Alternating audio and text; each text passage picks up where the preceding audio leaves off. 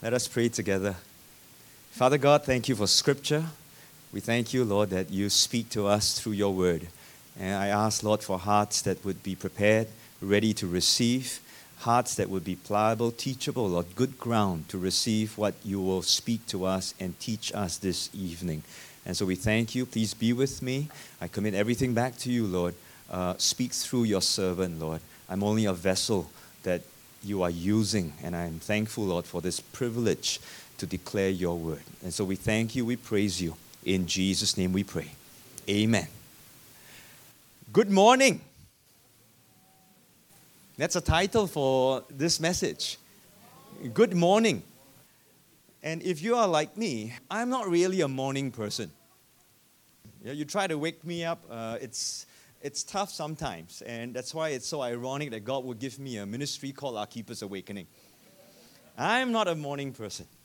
And have you heard that quip before, that when you say, good morning to someone, and the guy is cheeky, looks at you and says, what's so good about the morning?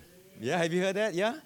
And in a way, it's related, the word morning and the word morning, and I want to say this over and over again for the benefit of our listeners, because they don't have the benefit of seeing the word spelled out. So morning sounds like morning, and morning sounds like morning.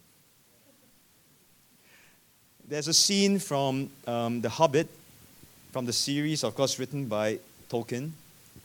And those of you who are fans of Lord of the Rings will recognize this guy called Bilbo, and the other guy, which is Gandalf, right? So Bilbo one day, looks at Gandalf and says, good morning.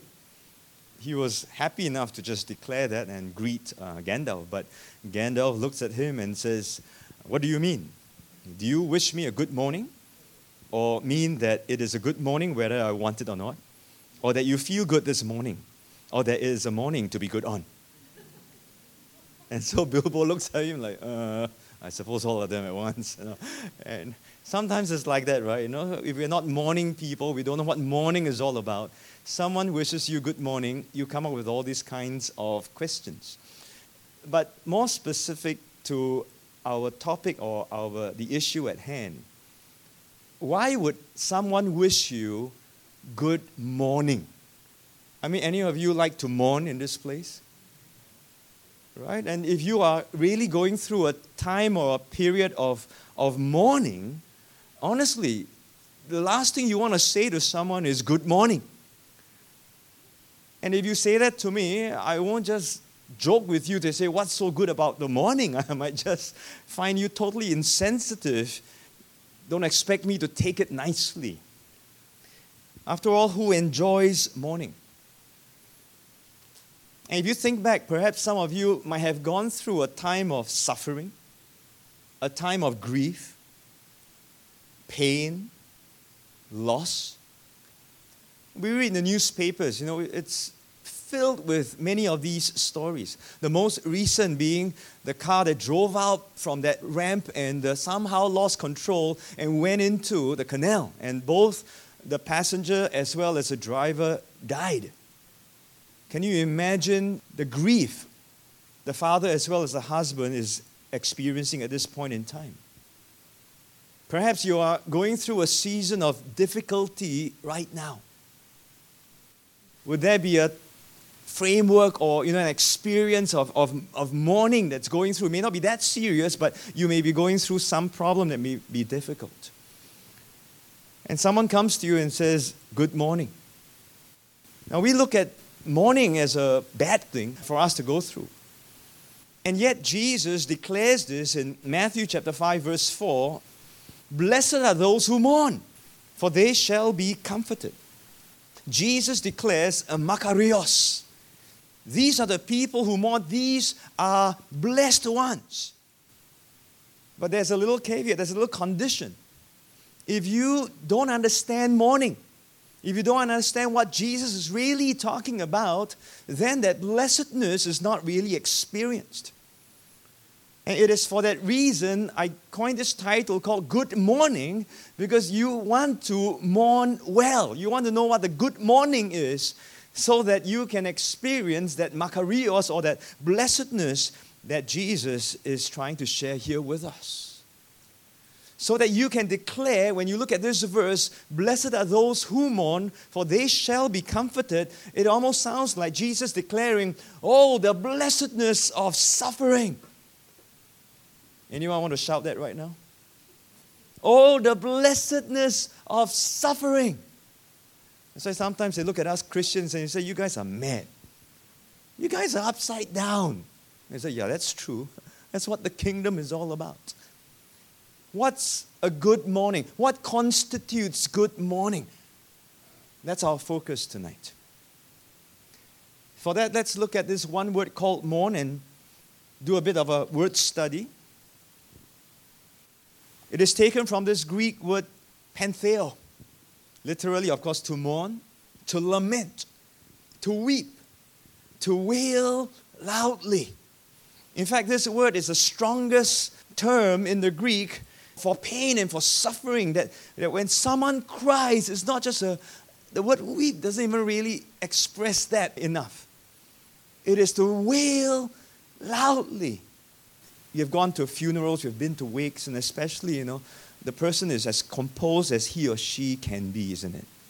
But when that time comes, when you're at the crematorium, when you're saying that last goodbye, and when you see that hearse being rolled in on those tracks into the cremation room, you see the loved ones wail.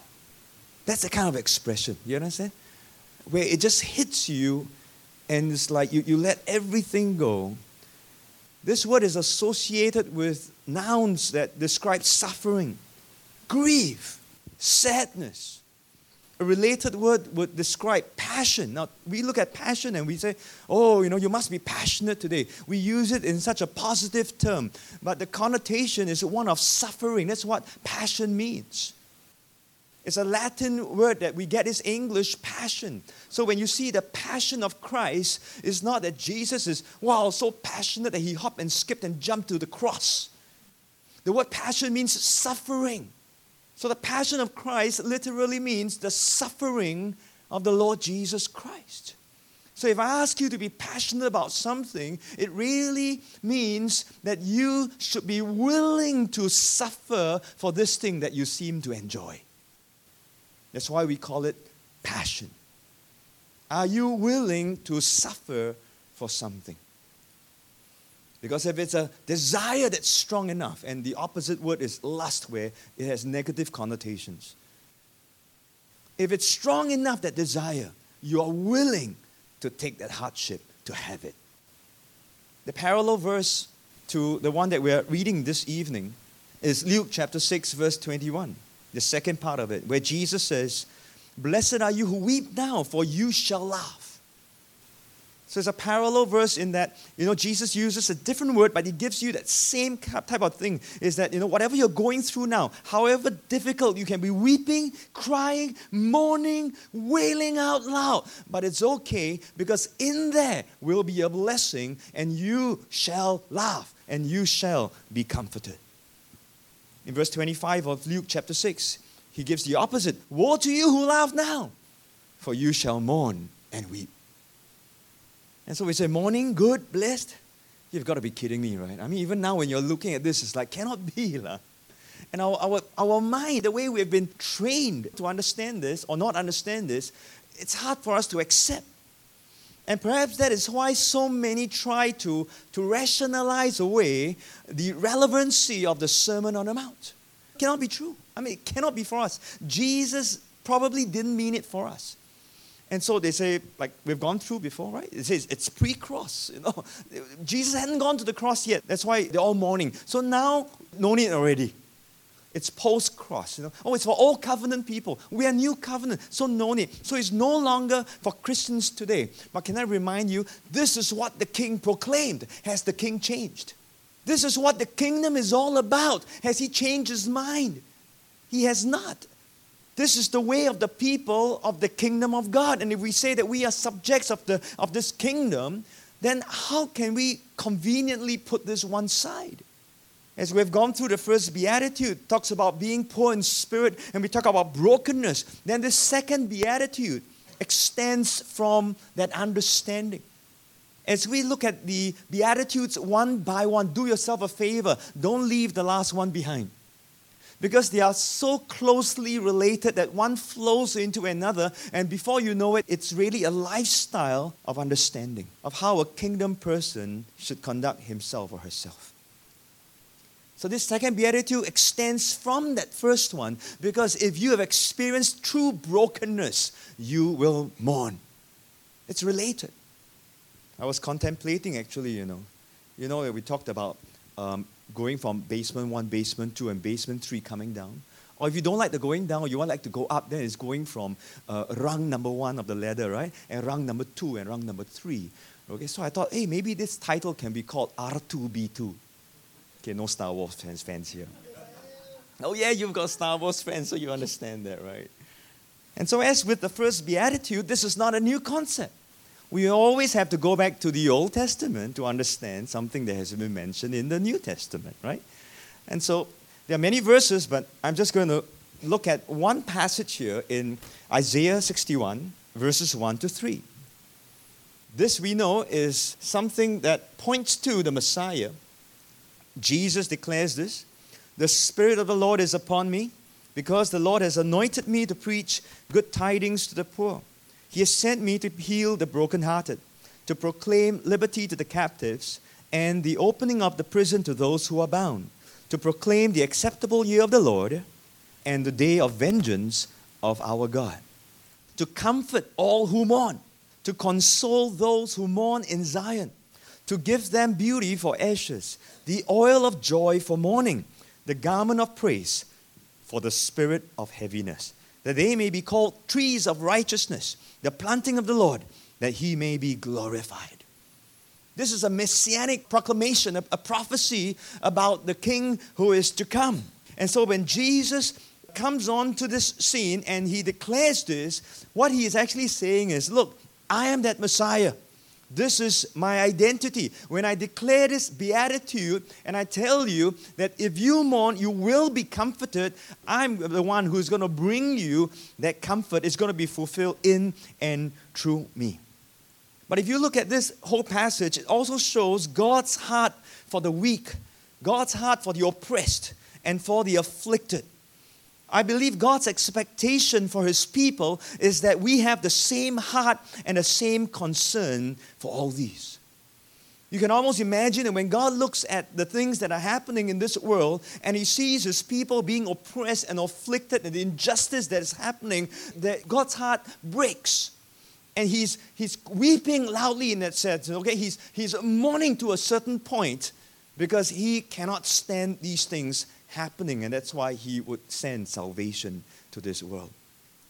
And against the injustice that's prevalent, we are to mourn, we are to wail for these. My question is, are we aligned with the heart of God? Are we aligned with the heart of God? Do we identify with these? In Singapore, sometimes it's a little bit difficult because they're so nicely tucked away. We don't see them. Everything is so clean. You don't see slums. You don't see anything. And our hearts can grow cold. You want to talk about kingdom assignments? What does God want us to do? Maybe He wants us to mourn for these, that we might move for these. Perhaps some of us might be stirred enough as we seek the Lord and touch His heart and experience what really breaks His heart. And then we begin to move out. But you see, before we can help others understand the blessedness of suffering and mourning, we ourselves need to be clear about this teaching first. So for the rest of this time, I want to look at two main points. One is, why do we mourn? What grieves us that we should mourn? Secondly, how do we mourn? And as we understand that, our hearts are open to understand the blessedness that comes through good mourning. So let's look at this very first point. We want to understand what grieves us. What are the things that come against us that would cause us that brokenness or that challenge or that suffering that would be painful enough that we begin to wail, we begin to weep, we begin to be broken and we mourn. Very quickly, the first one, we look at the causes of suffering and loss. One of the causes of suffering is the consequence of sin and of fallen humanity. We live in a fallen world. I hope you have realized that by now. Sometimes we say it, but we still don't fully understand that. And that's why we are disappointed. That's why we are discouraged. That's why we're hurt. We keep looking for a perfect condition. It's not going to happen. Humanity is fallen, and there is a consequence for that fall. We will all experience pain. We will all experience death. We die is one thing, but before we die, we experience someone else dying. That's another thing. And some of you have already gone through that. You have felt the pain and the hurt or the disappointment of losing a loved one who's close to you. And it may not even be in old age. It might be someone who has gone, in our words, before his or her time. You have experienced that pain, that discomfort of sin, of sickness, of disease. This is the cause of suffering, and we grieve because of this. It comes against us.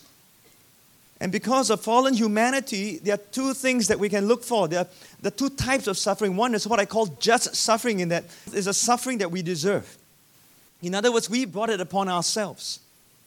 This is a consequence of our own personal sin, our own decisions, our own action.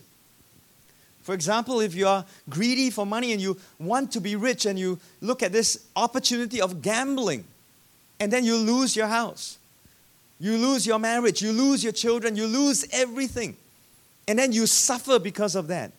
Do you know that's just? You brought it upon yourself. You actually do deserve that. It's a consequence of your action. Or if it's laziness, if it's pride, we say things, we do things, we hurt people, and things come back against us. That's a consequence of our own sin. It's just. It comes back to us. Gluttony. If we can't control what we eat, and we justify each time we need to eat one morsel more of food, and later on we come up with all kinds of diseases or problems or ailments, and then we suffer. You can't get angry with God. It's just. If you have an anger management problem, you punch someone, you're going to get into jail. You kill someone, even worse. And then you suffer wherever you are. That's just. There's also unjust suffering in that you did nothing wrong, at least to the best of your knowledge. You try to be the best person you can be. You mind your own business. But somehow, trouble has a way of finding us out. We don't look for them. They just look for us.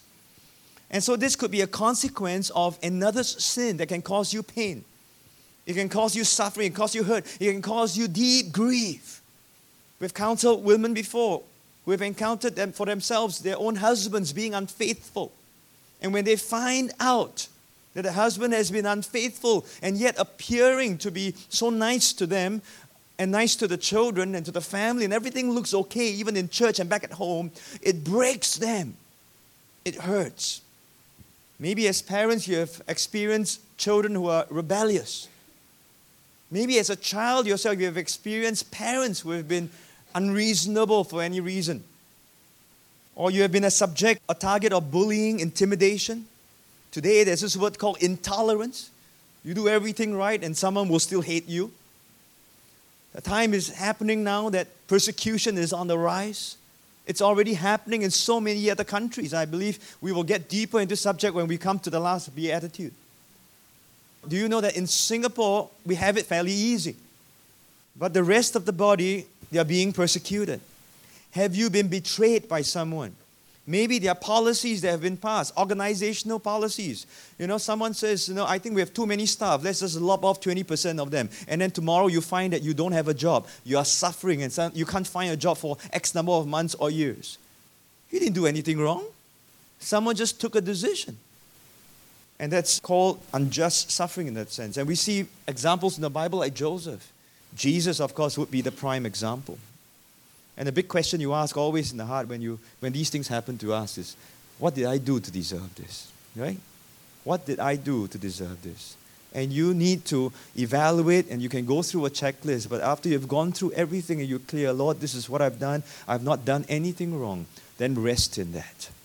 Don't beat yourself silly. There's also spiritual warfare. We are at war. We don't dispute that. The problem is that sometimes we don't realize that, or we don't recognize that. And all Christians, we are at war, whether you want to admit it or not. If not, why are you issued weapons of warfare, mighty through God? If not, why do all of us have standard issue? We have the armor of God. Now, whether you put it on or not, it's another question, right? We are at war. In the Bible, many warfare, military imageries and terms, so many down there. We are at war. And so you can stand your ground, you can do everything as right as you want, and without any reason or your understanding, things can happen to us that cause us to suffer, which bring grief, that cause us to mourn. The best example in the Bible, I suppose, would be Job, right? Here was this guy as pious as he could be, as faithful as he could be, pray for his children, pray to the Lord and honor God and so on. And all God said was, have you considered Job? He's really good, he's a faithful servant. Well, he's like an Archippus. He's awakened and he's a lion and he's a sign. He's doing everything he's supposed to do. Why do you want to test a good one like this? Huh? And it just happens in the spiritual realm that you and I can't even understand. And so this could be one reason, the cause of suffering. It can come in good ways, it can come in bad ways, things we expect, things we don't, things we deserve, things we don't deserve. It happens. So if you understand this general point, that gives you a context to get more deeply into the next one. Let's look at ourselves, because the next thing that we have to come to terms with is our personal sin. Do we mourn for our own sins? Are our sins grievous to us? I submit to you, not all of us do that. In fact, if we want to be honest, most of us will look at ourselves and say, I'm not so bad, what? The one sitting over there is worse. You see? And we're pointing at other people and we're not looking at ourselves, and we don't grieve for our own sinfulness, or at least our propensity to sin. Isaiah chapter 6 verse 5, we know he comes into the presence of God, and the first thing he declares is, woe is me, for I am undone. And how does he come to that realization? He sees an accurate picture of himself because he is in the presence of God. And this is a big thing for us to really ponder and consider. Because if we do encounter the presence of God, who God really is, I tell you, the automatic reaction is grief for who we really are. We will see an accurate picture of who we are in the presence of God. Today, we feel good more than anything else. Nobody wants to talk about mourning. In fact, this message, I wonder how many listeners we will attract. Do we grieve at our own patterning and chasing after the world? James was addressing precisely that. He said, look at you guys. Your wisdom is not from above. It's not heavenly wisdom. Your wisdom is worldly wisdom. You know what it is? I'll give you 3 words in the Bible that says it is earthly, it is sensual, it is demonic. Now, if we understand that, we should grieve. It's like, man, God, you help me, because I keep getting attracted to the things of this world. Then he says, look at you guys, chapter 4, verses 1 to 6. You are worldly, you are prideful, you are covetous. And that's why you don't get what you ask for, because however you're asking, it is a wrong attitude. You want to have more than someone else. You want to spend it on yourself. We should be grieving when we are praying those kinds of prayer. James chapter 4 verse 7. Purify your hearts and you cleanse your hands. You're double-minded. And James is saying, come on, stop it. And he goes to the next verse in verse 9, chapter 4. Lament, mourn, weep. Someone tell me that James is not found in the New Testament. Is this addressed to Christians or not? If you're living the way of the world, that's something to cry about. That's something to get upset about. Let your laughter be turned to mourning and your joy to gloom. See, when was the last time we grieved about our behavior? When was the last time we got upset with ourselves for losing our temper with our wives or with our husband or with our children for no good reason? Does it even mean anything to us? Paul wrote to the Corinthians, 2 Corinthians chapter 7, verses 8 to 11. For even if I made you sorry with my letter, I do not regret it, though I did regret it. For I perceive that the same epistle made you sorry, though only for a little while. But now I rejoice, not that you were made sorry, but that your sorrow led to repentance. For you were made sorry in a godly manner, that you might suffer loss from us in nothing. Verse 10, for godly sorrow produces repentance, leading to salvation, not to be regretted. That's good mourning. But the sorrow of the world produces death. That's bad mourning. You see, good mourning is when we recognize our sin and we realize, man, we've been wrong. Lord, it's wrong. Lord, change this. I'm sorry. I turn. That's called repentance. And as we do that, it leads to salvation. Once again, friends, were the Corinthians as church, as Christians, were they saved already? Yes, they were. And yet Paul is saying, you make sure, be sorrowful for what you have done wrong, so that you can repent, so that it can lead to salvation. There's something in there that we've got to catch. Today we don't talk about these things. It's everything about positive thinking. It's all about, oh, come on, man, let's go, rah-rah. Don't hit them down anymore. I mean, they came from a long day of work. I mean, look at their faces. Why beat them anymore? Right? Come on, give them a little hallelujah. Everyone say amen. Positive thinking. Church should be like that. God doesn't want you to feel bad. He wants you to be happy. Because if He's happy, then you must be happy. And only if you're happy, then He's happy. So they tell you there's no more need for repentance. Don't grovel. Don't mourn. Laugh. There's a time for laughter, right? But there's also a time to mourn. See, until we acknowledge our sin, until we acknowledge who we are, honestly, there's no brokenness. Go listen to last week's discussion and teaching. There's no brokenness. And if there's no brokenness, there's no mourning. And if there's no brokenness and there's no mourning, then I wonder what kind of blessing we are having. Because I'm taking Jesus at His word. He says, blessed are those who mourn, and those who mourn rightly, and those who mourn well. The third thing is about corporate sin. And in corporate sin, we look at Isaiah chapter 6, verse 5. We read the first half just now. He says, woe is me, I'm undone, because I'm a man of unclean lips. That's personal declaration. And he says, oh, and I dwell in the midst of a people of unclean lips also. So it's not just me, it's everyone else also. And if you look at the prophets, the Old Testament, you notice the prophets, when they touched the heart of God, when they received and understood what hurt God, it broke them. When they looked at the people and how they lived, it broke them. Jeremiah's nickname was called the weeping prophet. He's got a book called Lamentations. He was lamenting. He was looking over Jerusalem, desolate, overrun, crying out. You look at the prophets crying. How long? Why? They look at the people, they're crying, I believe, as they were preaching, return to the Lord. Corporate sin, that should break us. The Old Testament prophets, God would tell them, take up a lamentation. Take up a lamentation. Take up a lamentation.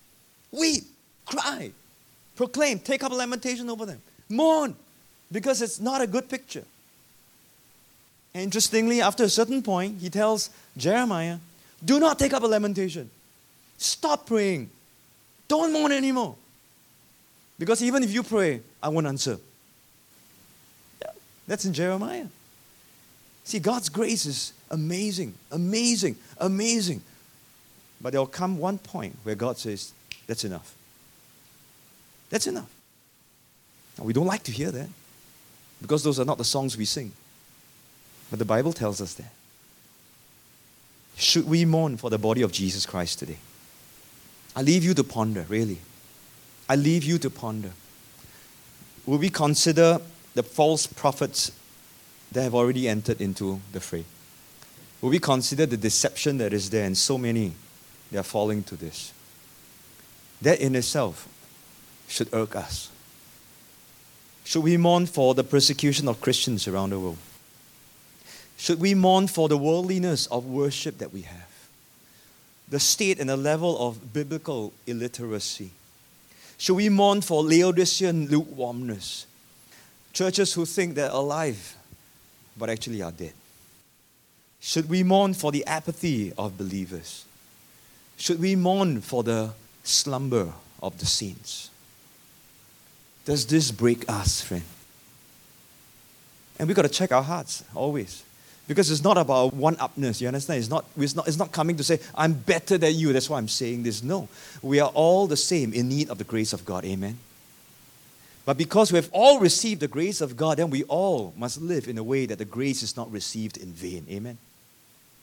So how we mourn is important. It's not with pride, but with the brokenness to say, God, what you can do with me, you can do with them also. Should we mourn? I believe there's a place for that today, isn't it? Because we look at the plight of fallen humanity, what's happening around this world, should we mourn? The evil that is there, the deceptions and the lies, whatever people say that they don't mean, or whatever they don't mean but they say. All for the sake of money, all for the sake of greed, of expansion, so that a certain group can benefit at the expense of the larger population. Look at all the court cases that are now coming up in the internet and the news about politicians and so on. All the corruption that is taking place. Should we mourn? And because of these, many are oppressed, afflicted. Have you even once considered human trafficking, the problems that are there? Sex trafficking, women trafficking, child pornography, child trafficking, and they have no other choice but they are pushed into the sex trade and so on. Should we mourn for these? Yes, we say we should mourn for this, but isn't it scary that Christians themselves are falling prey to pornography? Right? On one hand, we are saying, yes, we should mourn. Oh, we shouldn't have this. It's injustice. And we are praying for our men because they are getting onto the internet and looking at these women. That's not good mourning. Have we considered the poor, the needy, the marginalized? I love that song, Hosanna by Hillsong, that there's a bridge that says, break my heart for what breaks yours. Everything I have for your kingdom's cause. Do these things concern us, friends? Do these things concern us? Should we mourn? Do you think there's a place to mourn? Should we cry out and petition the Lord? This is why we mourn. Of course, things that happen to us personally, we mourn, yes. Things that we have lost, yes, we mourn, definitely. But I want to give you a big picture, a general context, so that when you look at this and you realize, okay, I'm a part of this whole thing. That's why we mourn. That's why we cry. As we understand the cause of suffering, whether it's by ourselves or by someone else or injustice and so on, we have to ask ourselves then now, how do we mourn? Because there's a right way to mourn and there's a wrong way to mourn, and we always want to wake up to a good morning. Yes? We don't want to have a bad morning. So a wrong way to mourn is to have a bad morning. You moan, you complain, you gripe, you murmur. That's a bad morning. And that's a natural thing for all of us to do. The moment we hit a problem, this is what it is. And we call this ineffectual because if we go through a difficult time or a difficult situation and we don't learn anything from it, then no good would come out of it. And I'm sure you know of people where they keep hitting the wall over and over again, right? And we have this phrase, right? Wow, this one never learned from their past mistakes.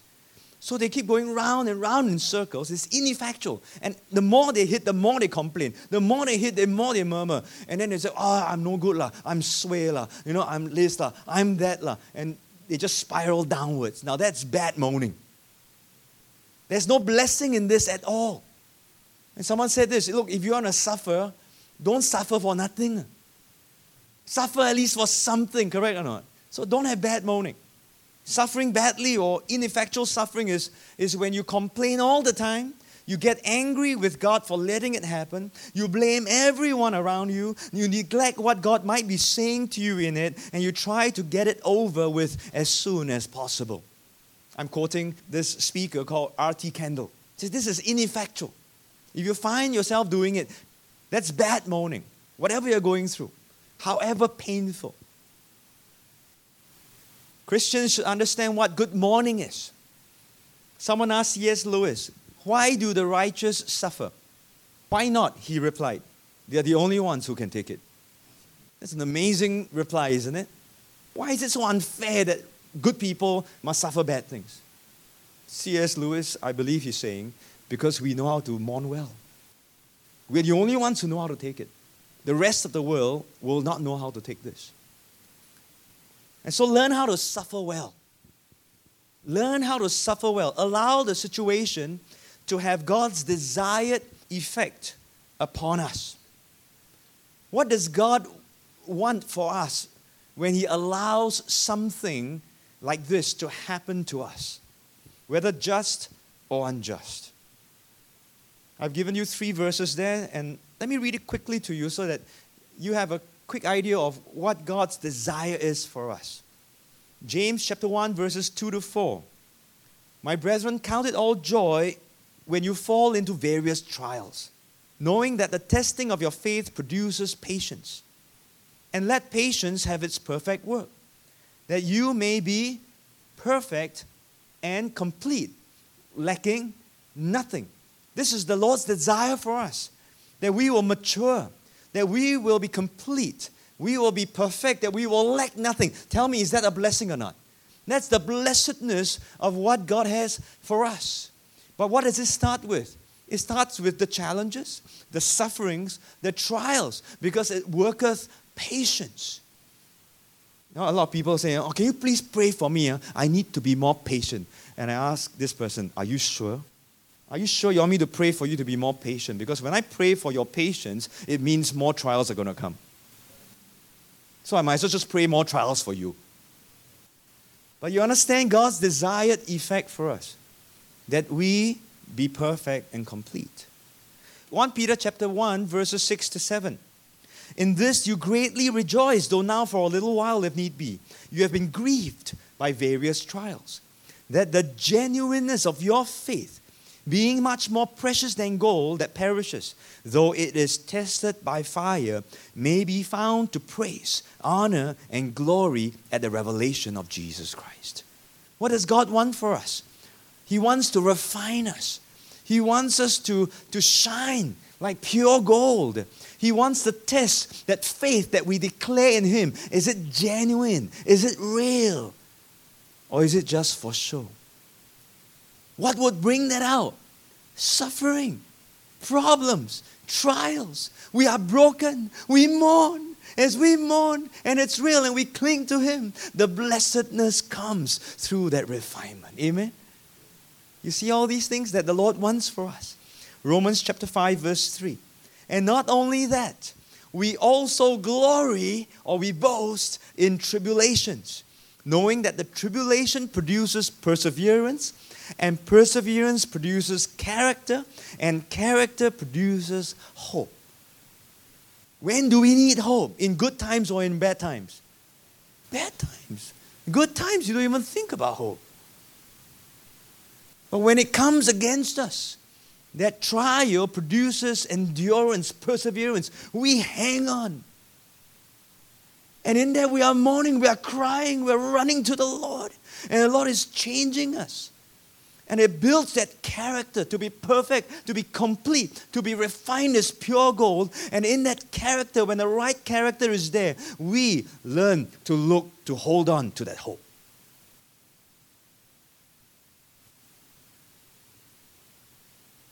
That's good mourning. That's mourning and suffering well. Those who know how to mourn well would realize also that there is a timing, a season. There's a time to mourn and there's a time to grieve and there's a time when healing and release will come. So in Ecclesiastes chapter 3 verses 1, to everything there is a season, a time for every purpose under heaven. Once we know this and understand this, then verse 4 comes in. A time to weep and a time to laugh.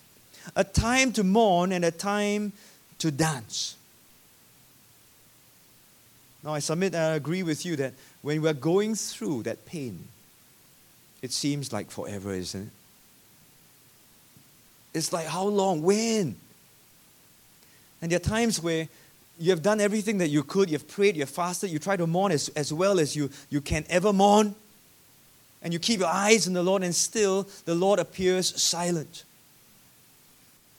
It's called the dark night of the soul. It's like, man, God, what's it? Are you there? Yes, He is. He is there. It drives us. It drives us to Him. It pushes us. It keeps our eyes upon Him. And we just keep holding on. And we get into knowing who God is. We have a revelation of His faithfulness. We stand on His word. We wrestle with things that we don't understand. And as we find Him, that's where the blessing is. Because He is the blessing. Remember in Genesis chapter 32, verse 24, in that episode where Jacob found himself wrestling with a man? He wrestled with this man until the breaking of day. Of course, that famous verse says, he declares, I will not let you go until you bless me. And so today we tell people, you must wrestle until you get your blessing.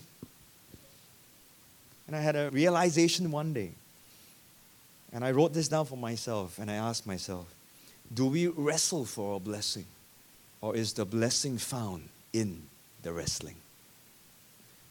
Do we wrestle God for a blessing? You got to give this to me, man. You got to give that to me. But actually we find that in that wrestling is where the blessing is. Because we think we're holding on to God. But actually God was holding on to Jacob. If you're going through that time right now, that time of mourning, and you don't know when that time ends, and it seems to get worse, it's almost like Jacob, isn't it? Wrestling. But we know it's always darkest before dawn. Always darkest before dawn. But how wonderful that He says, His anger is but for a moment. His favor is for life. Weeping may endure for a night, but joy comes in the morning. You can misspell that word if you want. Joy comes even in and through that morning if we know how to mourn well. So if you want to learn how to suffer well, these are questions you must play and replay over and over again in your mind. When you're going through something that you can't understand, when your heart is broken, when you feel that everything is gone and you can't hold on anymore, suffer well. What can I learn about God? What needs to be realigned? In times like these are questions that we should always ask. Ask yourself, what can I learn about myself? What needs to change? Ask, what can I learn about others? And ask, what can't I change? Sometimes we get very frustrated because we keep wanting to change the other person and we just can't. And in that, we are suffering even more. Suffer well. What are you learning about this person or these people? What can't you change? And finally, what can I learn about the situation? How am I to respond? Okay, these are good questions. And I tell you, you can go over and over and over again, and sometimes you're not satisfied with the answer, but ask it, because these are good questions and it will help you have good mourning. There was a Methodist minister by the name of Reverend William Sangster. And when he was told he was dying of progressive muscular atrophy, where the muscles just go out of whack, they lose control, and they begin to walk very painfully. He made 4 resolutions. And he faithfully kept these 4 resolutions. Number 1, I will not complain.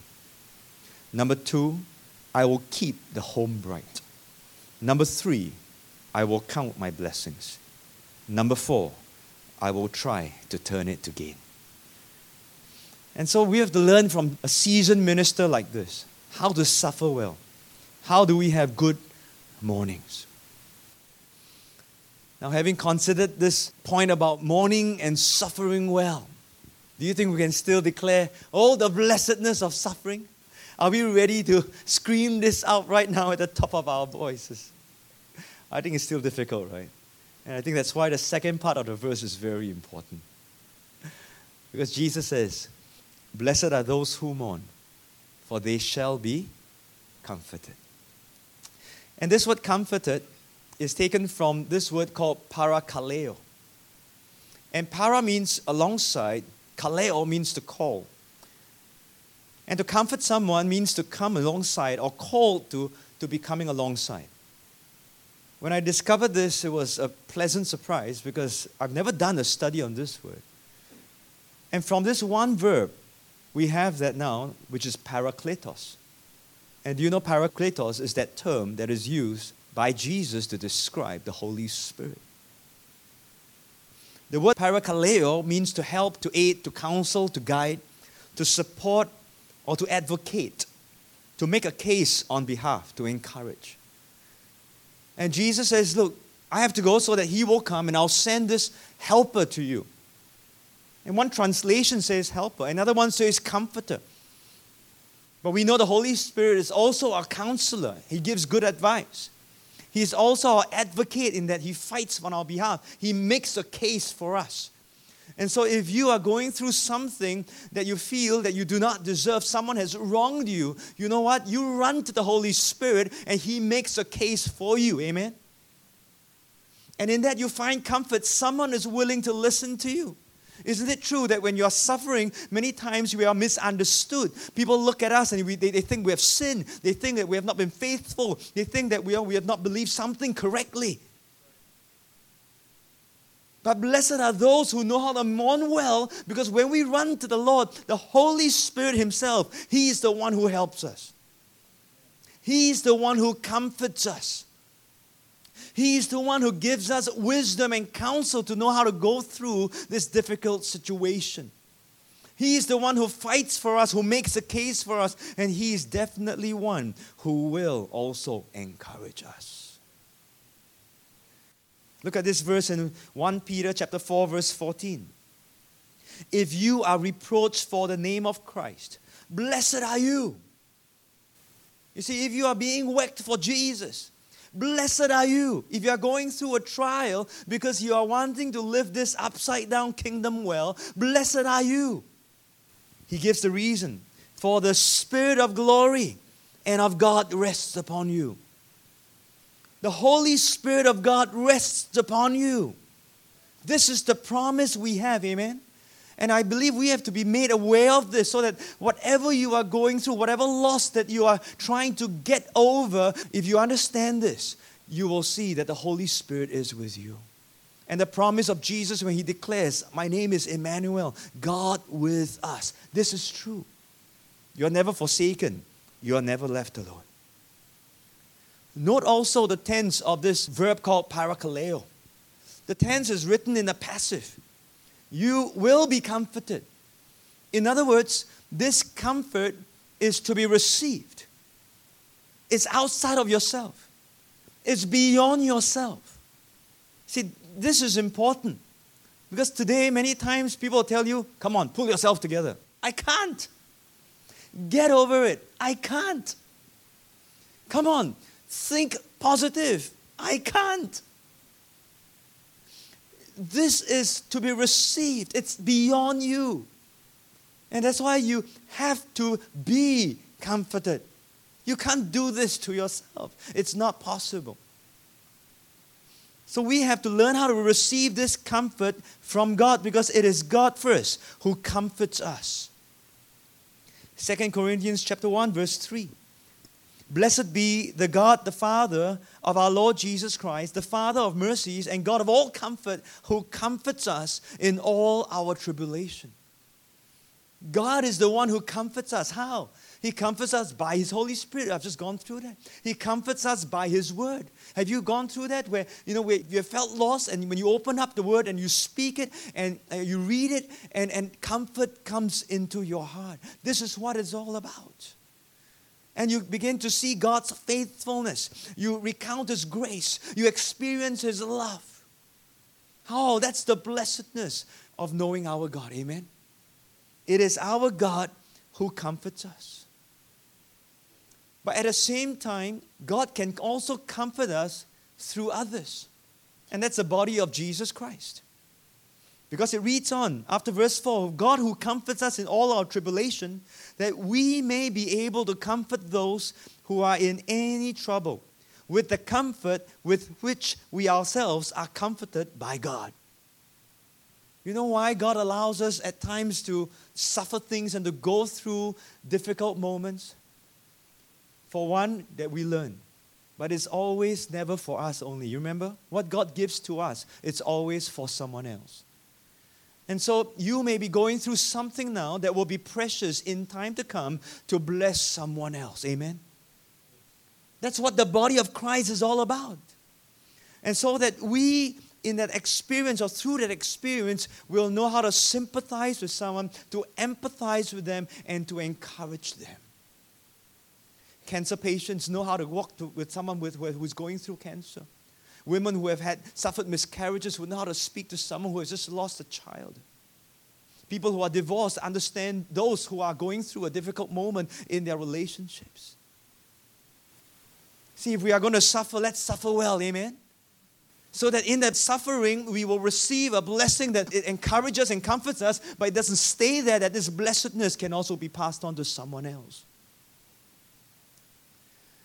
During Queen Victoria's reign, she heard that the wife of a common laborer had lost a baby. And having experienced deep sorrow herself, she felt moved to express her sympathy. So she called on the bereaved woman one day and spent some time with her. After she left, the neighbors asked what the Queen had said. And the grieving mother replied, "Nothing. She simply put her hands on mine and we silently wept together." Sometimes the greatest comfort comes with no words. And sometimes the greatest problem is when we try to comfort with our kind of words.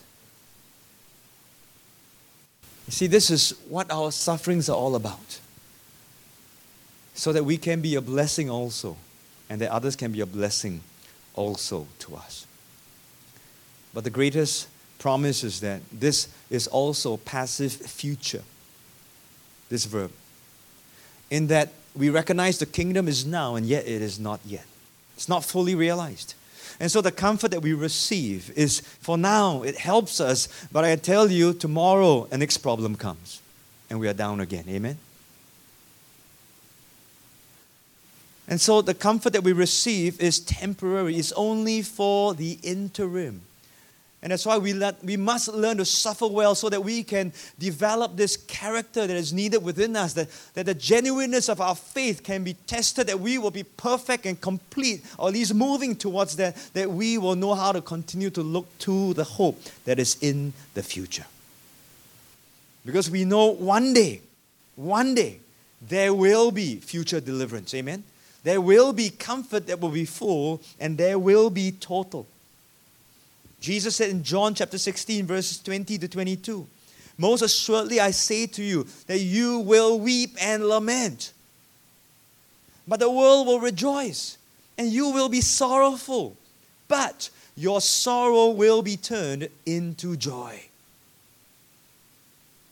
Jesus, his own words. The world will rejoice at this point in time. They think they're having a great party, but you will sorrow. You will mourn. You will lament. Isn't it funny that we keep trying to be like the world now? Isn't it funny that we're trying to bring all that in? And yet Jesus tells us, you get it correct. And he finally says in verse 22, "Therefore, you now have sorrow, but I will see you again, and your heart will rejoice, and your joy no one will take from you." Hallelujah. Amen. One day it's gonna be cool. It's gonna be fine. That day, man, you can dance for all eternity, and there will be great joy. Because he says that God will wipe away every tear from their eyes. That's what John says in the Revelation. There shall be no more death, no more sorrow, no more crying. There shall be no more pain, for the former things have passed away. Isn't that awesome? You see, and that's why we have to look ahead. But in the meantime, we've got to get ready for the other glory school. People want to touch the glory, see the glory, feel the glory, experience the glory. Everything is about the glory today.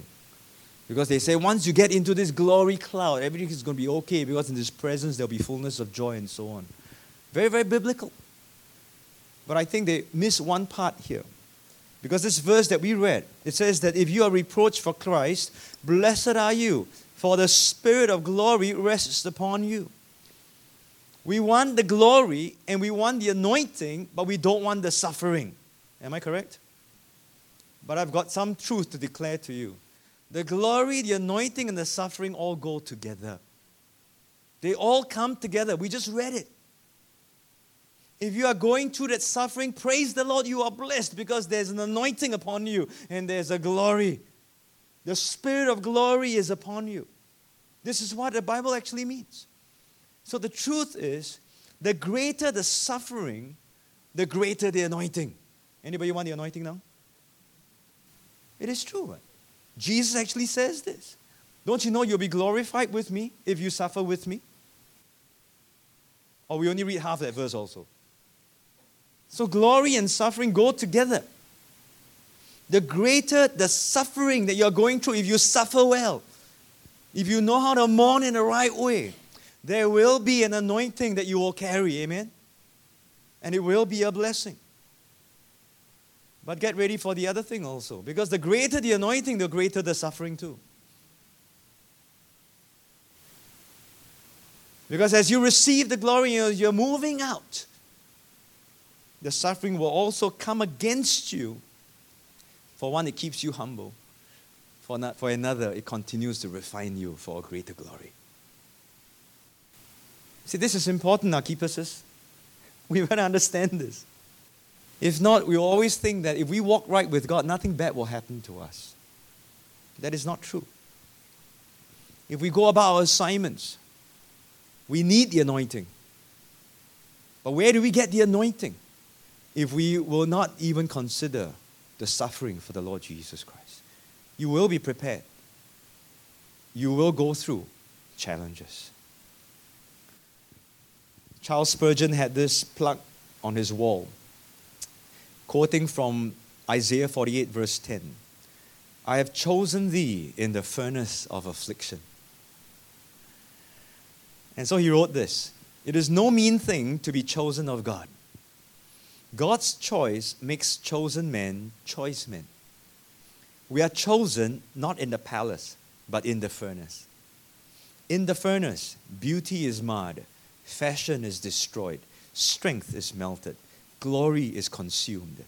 Yet here, eternal love reveals its secrets and declares its choice. Anyone want to be chosen of God? He puts us through the fire. He does.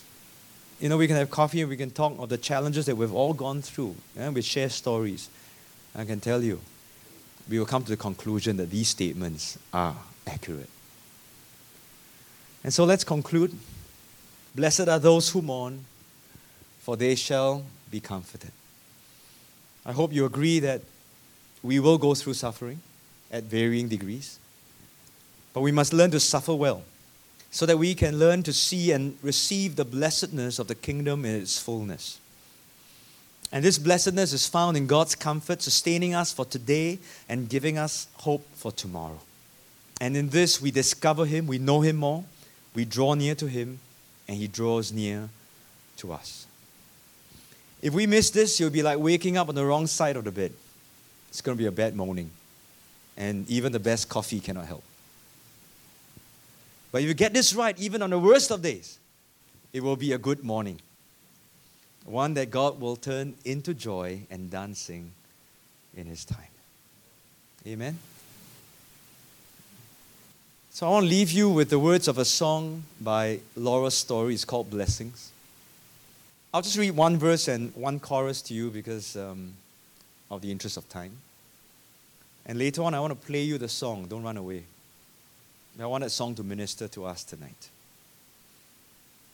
We pray for blessings. We pray for peace. Comfort for family. Protection while we sleep. We pray for healing, for prosperity. We pray for your mighty hand to ease our suffering. And all the while you hear each spoken need. Yet love is way too much to give us lesser things. Because what if your blessings come through raindrops? What if your healing comes through tears? What if 1,000 sleepless nights are what it takes to know you're near? What if trials of this life are your mercies in disguise? So I wish you a good morning. Let's close in prayer, and I'll play that song for you. And I pray that you enjoy it and receive the Lord's comfort even through that. Father, I just want to thank you, Lord, for this time of sharing. And Lord, we're not here to demean anyone's struggles or pain. We know, Lord, we have gone through some of that ourselves, some greater, some lesser. But whatever we go through, it is always painful at that time. But Lord, thank you for teaching us how to suffer well and what it means to understand the blessedness of that suffering, what it means to mourn well, so that we can be comforted by you and to receive your grace in that time of difficulty. And so, Lord, I pray, whoever is finding it difficult at this point, whatever you're going through or times past, I pray for you and I declare the Lord's grace, the Lord's comfort, the Lord's love. He's not giving you a hard time because He enjoys that. But there's a greater purpose beyond that. And I pray that you will learn to see it as you hold on to Him and allow Him to hold on to you. And so we thank you, Lord. We bless you, Lord. Thank you for loving us and being with us as we go through this. In Jesus' name, amen.